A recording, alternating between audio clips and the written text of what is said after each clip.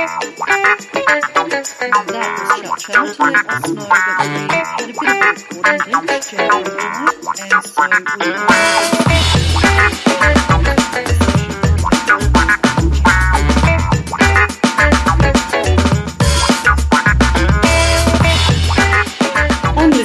and this is People My Dog Would Like, where I speak with interesting people about their game-changing ideas, fresh initiatives and out-of-the-box movements with an eye on the future. I'd like to think we're working towards a fairer world with a bit more compassion mixed with a combination of smarts and kindness. Today my guest is Jennifer Sertl. Jennifer is an internationally recognised influencer in social media and thought leader in the emerging field of corporate consciousness. A business strategist, she is president and founder of Agility 3R, a leadership development company dedicated to strengthening strategic skills and helping leaders become more resilient, responsive and reflective. She is co-author of Strategy, Leadership and the Soul, published by Triarchy Press. She's currently social media ambassador on site for Social Innovation Summit held biannually in Washington, D.C. and Silicon Valley. Jennifer serves as strategic advisor to MedTech Association. She's community creator for International Centre for Information Ethics. She's involved in the Asia Institute and BRICS CCI Centre for CSR in India, caring deeply about equity in pay. She is a global ambassador for Getting to 50-50, or hashtag, I should say, Getting to 50-50 movement. Welcome to the show, Jennifer. That was a bit of a mouthful. I know. I should. Just the first part would have been just fine. But thank you so much. So listen, thanks so much for coming on the show. Despite the time difference, I was grateful you were super flexible and were able to have this conversation at 7 a.m. your time. So thank you. How's New York feeling today, Jennifer? Oh, it's absolutely beautiful. I live in Rochester, New York, and we've had a little bit of a late spring. In fact, I don't think we had spring. It went straight to summer. But it's a really beautiful day, and sometimes, because I sometimes do work with people in India, 5 a.m. is when I start. So I feel like 7 a.m. is no problem. Well, I just wondered if you had a little bit of Jocko Willink going with you, because I was thinking, wow, she gave me such a large amount of time to work with. I mean, a 5 a.m. start I thought it was pretty motivated, Jennifer. And I was like, okay, I can do that, but I'm not going to do it to you. 7 a.m. is the earliest I'd make you do it. Oh, that's great. That's great. Thank you so much. And I think that's the thing, is that if you're working in a global community, you really have to be respectful of what are the times that they work. Yes, that's right. So, I mean, I think we're all working early mornings and late nights for that reason. So listen, tell me a little bit about what you do, Jennifer, and the many roles you play. I've done a bit of reading, and I mean, you've got so many different skill sets. Perhaps if you could start with your background, that'd be really helpful. Absolutely. Thanks for asking. So, essentially, I got my degree in existential philosophy over 30 years ago, which is kind of crazy to say.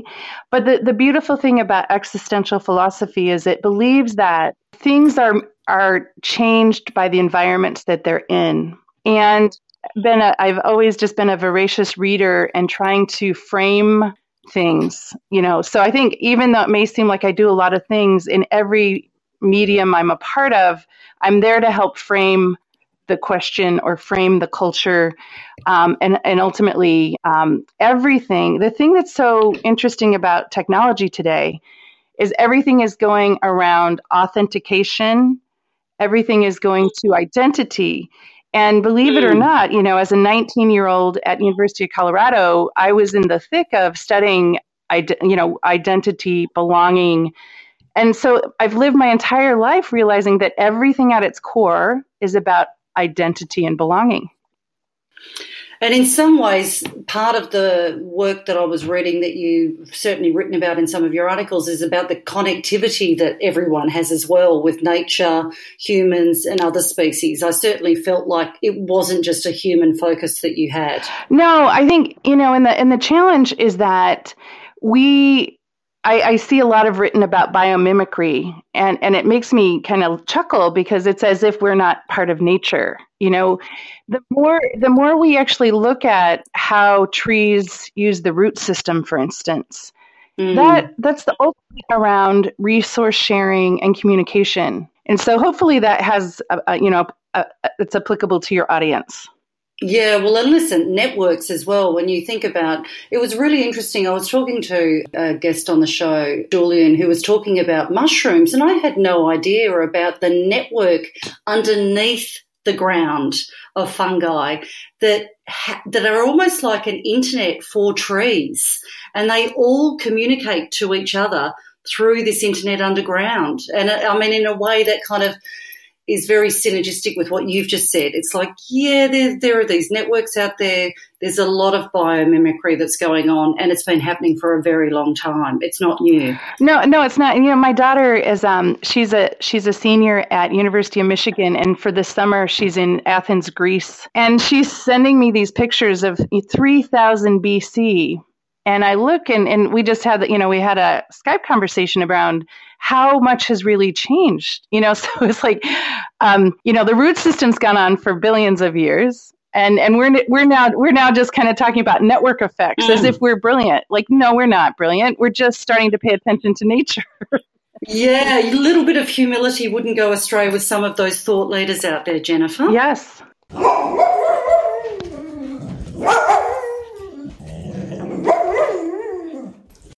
That was Cha-Cha to let us know that we had a bit of a recording glitch, Jennifer and I, and so we are moving swiftly on to other topics of conversation. Hope you don't mind. I will say my son, who's now 11, when he was 4, Lizzie, this is amazing because I was going to speak at a CIO conference for Marist College. Yeah. And I'm driving him to daycare. And all of a sudden he's like, and I'm late, right? Of course I'm late and running. And all of a sudden he's like, Mommy, does your heart remote control people? Oh. And I have to say I was hit by, it was the first time in my life that I realized it was, 2011, I realized he would never know the difference between virtual reality and reality. Yes, that's true. It's an unusual concept, isn't it? For us, there's reality and then there's virtual reality, but it just, to me, hit me in the heart that he will really not know the difference.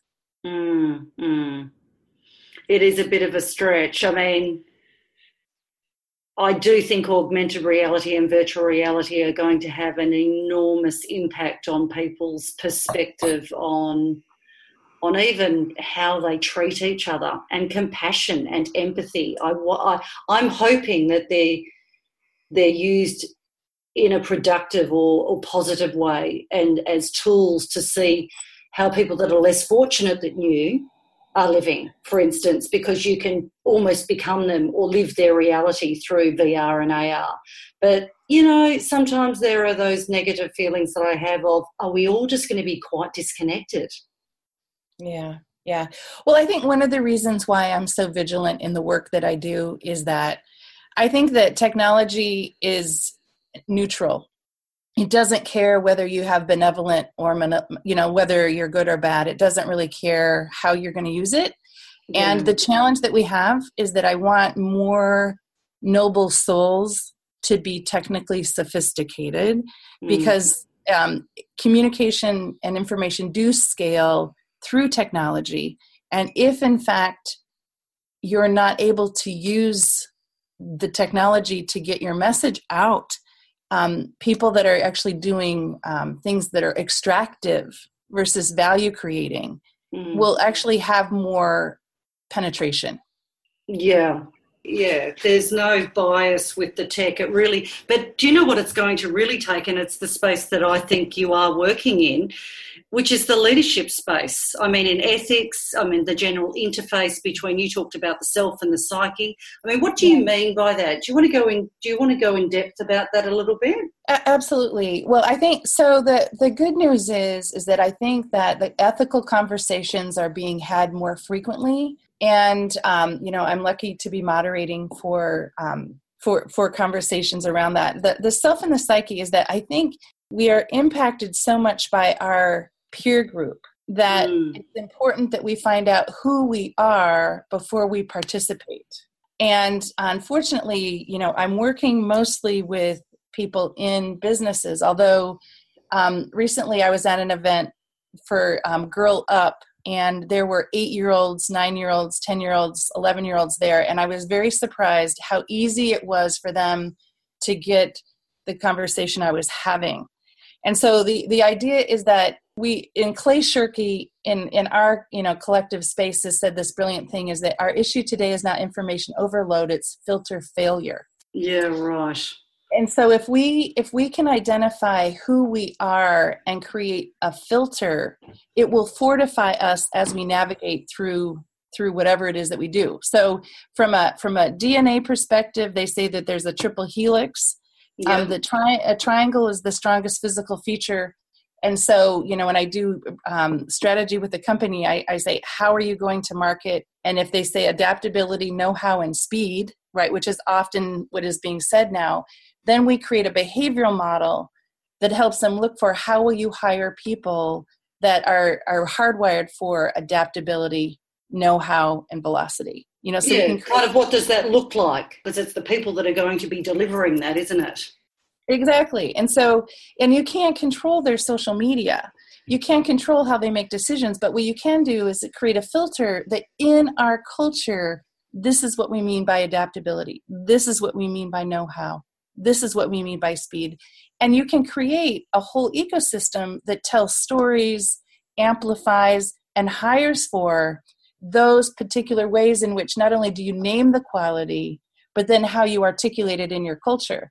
Now, how that applies to individuals is that I ask each person, who are 18 people that you hope to meet in your lifetime? And many times... Interesting. That's a good way that's actually a great way to find their filter too.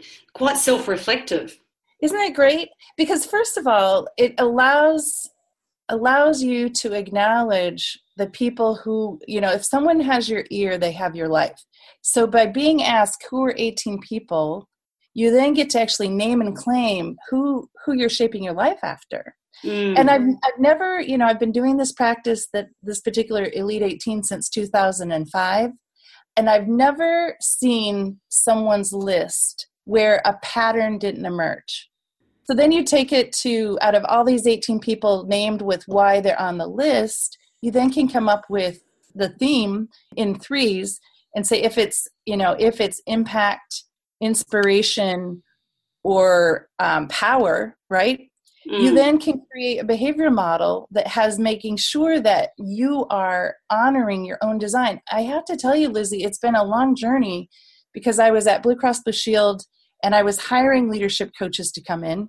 I then took some time to write a book with Kobe Huberman, and it was about leadership, and we came up with a core competency model. And then I'm now, I'm in my mid-40s. I'm going to hold on to mid-40s as long as I can. I now throw it out the window and say every single person has a leadership model. Wow. They just need someone to ask them, who are you, your Elite 18, and then from that create a model. And so even in a company that has 160 employees, there'll be 160 designs, but everyone is claiming if they emulate who they admire, they actually will act in a way conducive to progress, conducive to collaboration, and conducive to personal best. I mean, it sounds like a fantastic model. I guess my speculation around that is, would people start to form similar models because there are thought leaders out there that are super popular? And so you'd find that the 18, in the social media space specifically, there are so many thought leaders and very popular ones. And so do you find people are just honing into those specific individuals like Bill Gates and, Melinda Gates and all of, that whole crowd, and that therefore means that they're a little less creative because the social media aspect of our lives has kind of narrowed down our focus and narrowed down those influences that we may have found before if we were just reading more extensively? Well, I love your point about reading more extensively. I love your point. Yes, many times people don't actually have 18 people. But but when you do it at the granular level, now this is why I'm not that famous. I haven't created a scalable model. It's simply that, because the last thing I want in cultures is for people to be having bragging rights about who's on their elite 18 list versus somebody else. It's a sacred process. And in the list of people, you find that there might be 3 famous people, but the rest of the list are people that they actually know and actually have stories about. Oh, fantastic. So, Okay. yeah. So I maybe misinterpreted it. I was thinking 18 people, very well known, maybe influencers in the world, and I thought... No, I think that's right. Please tell me you're not going away. No, I'm here. I'm here. No, I'm here. I'm just saying. Can you imagine now? Now, when I hear silence, I go, "Oh no, not again." I think yes. So elite. I think we've done and I have to say, as an American, I think that we have done a disservice because we favor exceptionalism. Right. I don't have cultures that I work in design around outliers. Right. Elon Musk is an outlier. Steve Jobs is an outlier. They are not normal people. They are not people that people can actually emulate. It's inaccurate to do that. If I work with people individually, it's really the stories and who has influenced them and who, literally in 9th grade, who's the teacher that actually invited you to step up, or who's the teacher that said, you do have a dream, it's worthwhile. The lists become very competitive unless you're in a personal environment, and then you can make it sacred, which is again why I think I've only written one article about the Lead 18, and I talk about it, but I haven't made it a model. There's people that are like, do an app for that. No, like that's the worst possible thing. If I'm talking about human psyches. Yeah. And let's just say there are people that have created strategies around doing viral videos, right? They never go viral. If the intent is viral, it will never go viral. If the intent is thought leadership, you'll never be a thought leader. It's about resonance. I always say this, you are not a node, you're a frequency. And if we together can fine-tune a way to create language around your frequency, then you can practice impeccability. And in that practice, you will be invited places that you would never self-select. I'm sorry, but I am now going to use that for the rest of my life. You are not a node, you are a frequency. I love that. This is exactly the point. And that, that's you resonated with me. We resonated, and Shaka, like the whole community we're a part of, we found each other by ways that uncommon, because we're vibrating to you're about the compassionate use of wisdom at scale. Well, I'm hoping that we do have a more compassionate future, and I'm hoping that whilst I've been working in the tech space, I think we've got the capacity for it to be a far more just society as well. I mean, you talk about decentralisation. I don't know whether you want to talk about that a little bit more, but decentralisation is huge for me as a way for a fairer world, particularly if you're looking at technology like blockchain, for instance. Where have I got it? I've got it. I loved your saying that I saw on, I think it was LinkedIn or your website, and you just said it is no longer country versus country or city versus city. Today, ideas are countries. And that, coupled with the capacity for blockchain to decentralise what had been very central institutions controlling people and controlling countries within boundaries, I thought, oh my God, yes, ideas can become countries. Absolutely, and we're getting much more sophisticated at cross-border payments. And boy, oh boy, is that scary for banks. Yes, absolutely. And scary for governments as well, because we're talking about identity and, the potential for sovereign identity. And right. I'm sure states and governments aren't that keen on that. They'll lose a lot of power. Who's going to pay them taxes? Yeah, I think where I'd like to stay in this is that there's a gentleman named Michel Bowens that is the founder of the Peer-to-Peer Foundation. I've been lucky to be in his community since 2011. and I can share some links. And then I also was involved for about 4 months with the Holochain group that have created, they have created ways in which people can actually have their own server. And if you think about the Elite 18 model is really, now that you're saying this, it's a decentralized leadership model. I think at one point there was a list of over 900 ICOs. Mm-hmm. And yeah. I know there's many, many more than that, but when many people, now the ICOs are getting backed by resources and it's become like a new trading game. But if we go to the beginning of the ICO, it really, initial coin offering really was about the community. And if people can understand that decentralization is all about participation, who are you, what groups you belong with, actually identify who you are. And now how your money is made, how your money is traded is all part of your identity. Yeah. And what I find really interesting was that token. I mean, you talk about Holochain, but I was reading something else where you were talking about, was it Mark Pesky or? Yes. Yeah, he's the first. How amazing was that? I mean, I just thought, wow. I mean, there's a strong thing that I guess I want to drill down on a bit, and that was the human aspect that we all share. But, as individuals, we do share different layers of creativity and intellect and chutzpah and opinions, and this is worth something, and particularly in the space, in the kind of attention economy. And I noticed that you wrote an article about that as well, which... yeah, talk about it a little bit. But I thought, yes, there's, that's all in line with decentralisation, isn't it? Yeah, boy, oh boy. So we, in Australia, there's just this beautiful futurist named Mark Pesch, actually, who is the first person that tokenized himself. And I think I wrote an article saying that David Bowie would actually have been the first tokenized person had he been at this space and time. And there's an amazing link that he did about the dance between an audience and the performer. And he predicted there'd be a blurred line between the two. Mm-hmm. Mark did, being in Australia, and a futurist, he worked out the financing and how to do it so that he actually created tokens of himself.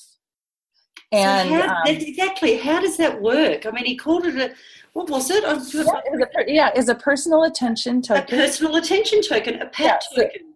Yeah, literally like a pat on the back. And again, I think that the challenge is that in one way he commoditized himself. But then you look at it, it's like, isn't that what we do all the time anyway? And is it better to self-select to jump into that space, or is it a sign of a dystopian? Which is kind of why I'm friends with him. And I wanted, in a kind of a bravado kind of way, I wanted to be the first tokenized woman. And then when I started looking into I don't have enough sophistication for the economic piece and the complexity of it. And I also think in this space, it's quite dangerous. There's some pretty dangerous people in the space. But anyway, so Mark has been very transparent about his process. And so when people spend time, get a token, and that token entitles them to time with him. Yeah, because it's like it's a currency. It's almost like the token represents currency, isn't it? Like he's a currency, so he has value, and you spend money or you use your tokens to do certain things with him, or absolutely think of it as a jukebox, and then exactly. So he's got this. But I was worried that it's commoditizing being a human being. I just couldn't work it out. I thought it was fascinating, but I thought, where's the line? I mean, it's almost beyond my comprehension. Yeah, mine too, which is kind of why I'm in the space of so what I do is I interview people that have spent their token with Jukebox. I hope he's okay with me saying this. I'm sure he's going to hear this and probably have a good laugh. And really learning from them, because to me, I'm attracted to the people that are attracted to him, right? Yeah. Because there's a whole ecosystem around it. And I haven't done it yet, but Eleanor Ostrom was the first woman that got a Nobel Prize in economics, and she did it all on the commons. She has a beautiful work on, 8 principles of the commons in a decentralized area, whatever. So what I'm envisioning is, how do we create an economic model where all the people that participate get a return? And I love the number 18. And I'm thinking, like, if people invested in my vision of a token, but I couldn't work it out, was if I had 18 tokens over 18 months, people would purchase the token, and then 18% of the value would go back to everyone that invested in that time period as a return. Because I see Patreon and I see crowdfund, I see people give their life to other people's lives, which I think is great, but I'm wanting a way for that life to give back. Because anytime I'm invested in, I actually, like, when people give me their Elite 18 lists and I work with them on how to use them strategically, I'm a better person. I'm enhanced by this call, and I want there to be regeneration. And is there so I'm thinking, how do I create an Ulster model that allows the people that participate in an ecosystem to get a return from that participation? And do you feel, in a way, saying that, do you feel that in some ways that is where potentially personal cryptocurrencies may go, in the tokenization of human value in interactions, whether it's trade, whether it's relationships, I just don't know. Yeah, I do. There's actually a movie called Time, and it's where people are given a certain amount of minutes, and they're given a QR code. And what ends up happening is that wealthy people actually take the lives of other people by sucking up their time. And the first time I ever wrote about Mark Pesh, I actually put that in because the issue is that we think that all we have is time and value, and how we use that time, and how that time enhances our happiness, you would think. And it shouldn't be enhances my ability to have a better brand. Like, to me, to have a better brand is such an unworthy goal. To have a sense of community, belonging. It's all about, we're all trying to belong, but right now you're cool if you belong to that club. My son wants to be a YouTuber. How do you think I feel about that? I mean, welcome to the club, babe, is all I can say. Welcome to the club. I've got a 16-year-old and he's like, oh, no, actually they're pretty cool, but but they're in the performance space, and everyone does talk about the YouTubers and the gamers, and it's another world to me. I try and not dismiss it. I try and enter their world and understand it, but it is a challenge, isn't it? Well, I would say there's a movie called Ready Player One. I just saw it with my son. Again, my son is 11, and I haven't yet written about it, but I will write about it, because it really almost gives me a chance to understand what he does when he goes into Minecraft world. And the ethical dilemmas are so complex. And so, like, to be useful here with your audience is that there's never been a more important time than now to decide who you are and name 3 values, innovation, decentralization, community, grace, wisdom. Just out of interest, you're working in leadership space, you're working with companies, you're working with individuals. What are half a dozen, therefore, of the strongest qualities that people are looking to for the future? I personally think community is going to be huge in the future. It's not that community is not big now, but I do think that with decentralisation will be stronger local communities. I think it's community, it's impact, and voice. Okay. And so, because no matter how you're communicating what channel, you have to have a point of view. And so so my work is clarifying their point of view and then helping them create behavioral models by which they understand the storytelling in their culture. But every person, so writing in a journal is that if I know what I'm practicing, Like, can you give me a word that resonates as a core value of why you're doing this program? Oh, why? Probably a core value, but is it a core value? Or I'm just I wanted to do an exercise, but I actually wanted to make it relevant for you. Why do I do this? It's a value, giving, really. Okay. A core value for me is to give. Okay. So are you comfortable if I use the word generosity? Absolutely. Okay. So then what I would say is that if one of your 3 words is generosity, then in a journal once a week, I would just have you say, where was a chance that I actually was generous and felt aligned and resonant with the way I was generous? And then a delta would be a chance where I wish I could have been or would have been more generous. Interesting. So that if I have people practicing their 3 words and saying, let's look for articles and stories that emulate generosity, right? It then becomes just like that new car that you want to buy, and every person's driving that car. It's like, exactly. You can see it everywhere, and it becomes, you just start to create a new environment around you. And then because we do plus delta, right? The plus is I am a generous person. And then the delta is I'm becoming more and more generous. And so we want to catch ourselves in where we can be. And, and for some people, I would even say the people that I do coach that have chosen the word generosity, the issue is that they've been too generous. And it's showing up in different ways in their life where they've been passive aggressive. And so I'm working with one person in particular around where generosity was a default, not a choice. And so we had to hone in on, when you give, do you really give freely? Or are you giving to earn love? I'm not saying that's the case for you. I'm just saying that. Yeah, but are you giving unconditionally, or is it a default? And is there a reason behind that? Yes.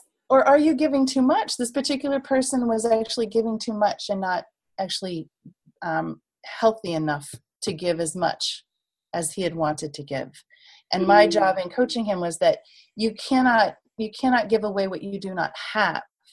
And you know what I mean? So the self-protection came in, and it's like, why are all the generous people so generous and takers so takey? And the issue is that I do want the generous. Why are the takers so takey?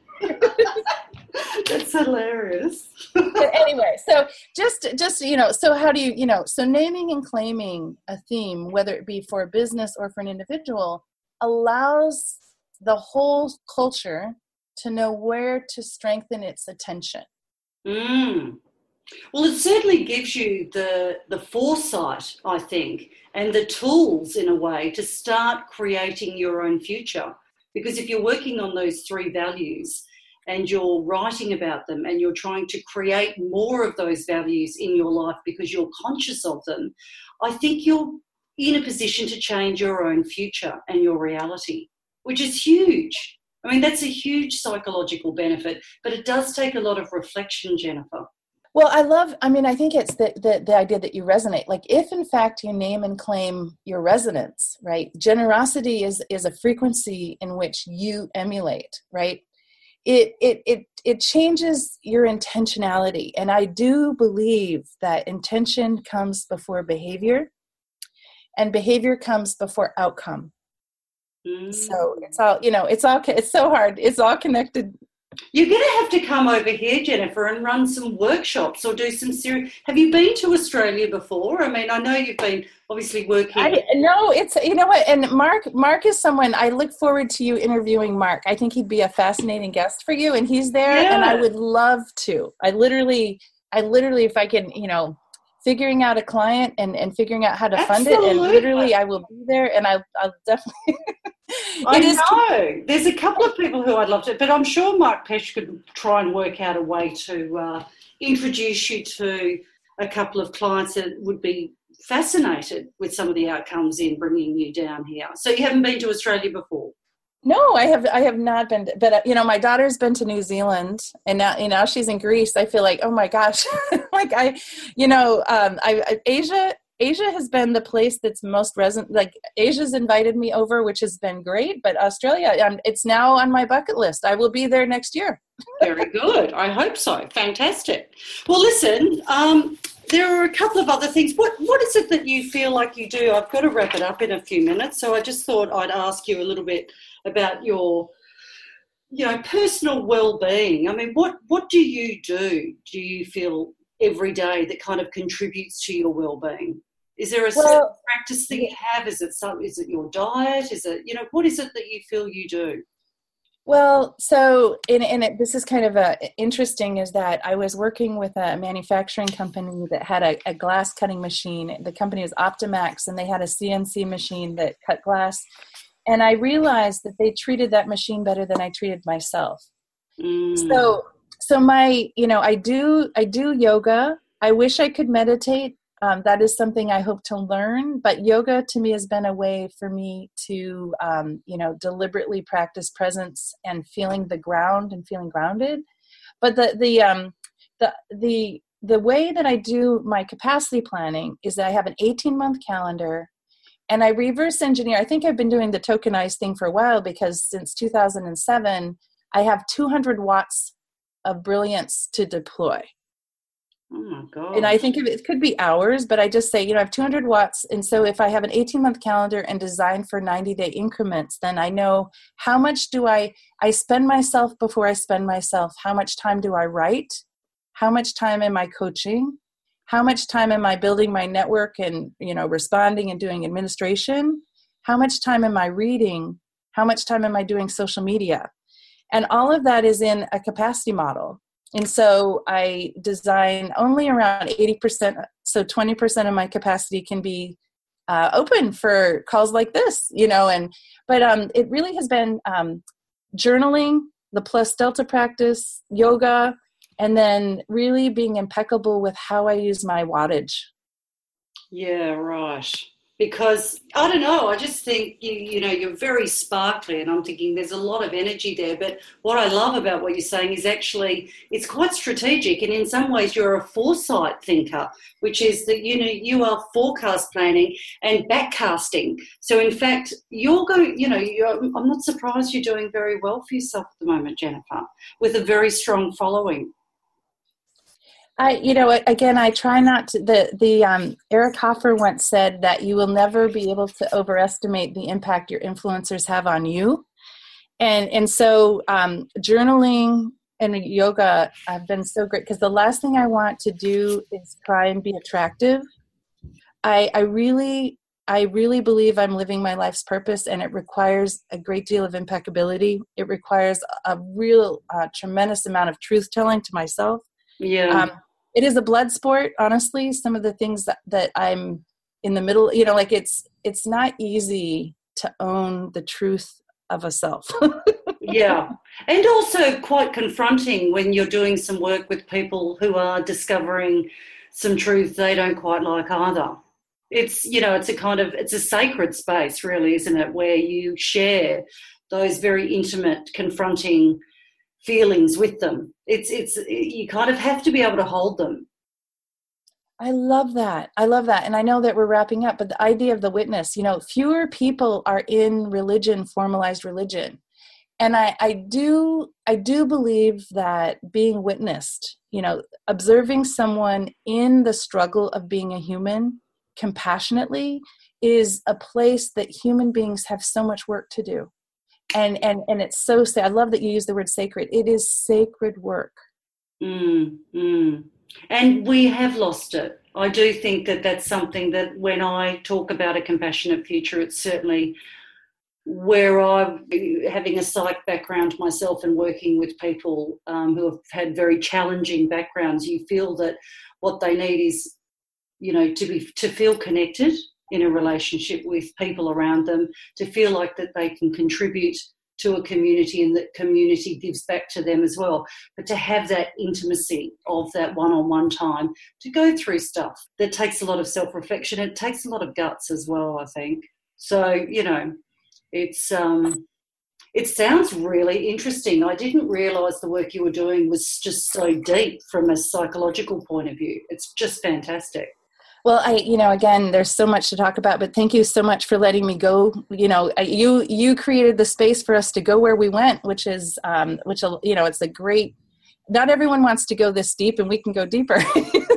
Yeah, well, we could do it again. I mean, I'm just conscious that I'm wanting to keep it in, just have a couple more minutes to have asked a couple of more personal questions, because the other thing I was going to ask you was just about your reading. You're clearly an avid reader, and when I was looking at the books that you read, I thought, I haven't read any of those books. And in a way, because of the information that I was reading about you, it's really inspired me to go and read these books that I'm clearly not very well read, Jennifer, because I don't know who some of these people are. Like Shift, The Art of Possibility is one I've heard of but I haven't read.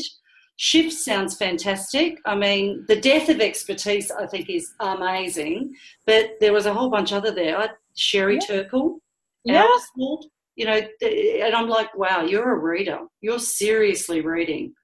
Game-changing reading too.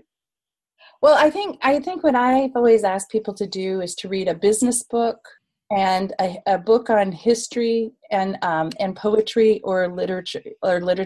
And I'd say if someone listening would just read one book a month, right? That would just be 12 books a year. And to me, it is not too much to ask to read 20 minutes a day, and if you can, I read an hour a day. I've read an hour a day since I was 8 years old. Yeah. But if I could influence anybody, it would be, think of a business book, think of a history book. I would add philosophy in that, like if it was, something that's either philosophy or history, and then either poetry or literature, because it's storytelling in context is really what changes us. And if I read only business books, I would not be that interesting. If I read only history, I may not be inspired. And if I read only literature, I may not be able to ground it into business today. Yeah. But I mean, it's a bit similar to what Naval Ravikant said, who is, a big Silicon Valley investor, and his thing is just read junk. If just reading junk actually gets you to read more, that's okay. Because as long as you get into the habit of reading more, you'll end up reading less junk over time, and you'll start to read the stuff like the business books, and you might get interested in more in-depth fiction and things like that. But it's really about just sit down and read. Just sit down and read. Yeah, you have to reverse engineer time and reading real books. And we've learned that writing in a real journal and reading real books actually is different in terms of how the brain processes the information. Exactly. Well, listen, it's been an absolute pleasure having you on, Jennifer. I'm going to write everything that you've said in the podcast in the show notes. And anyone that needs to get in contact with you, what's the best way to do that? Is it probably your Twitter handle, which I'll put in the show notes as well? Yeah, absolutely. Because I have direct message on, and it's Jennifer Sertl, and I think it's probably the best way. And I, thank you so much for having me, and having this conversation was delightful. Thank you so much, darling. You take care. All right, cheers.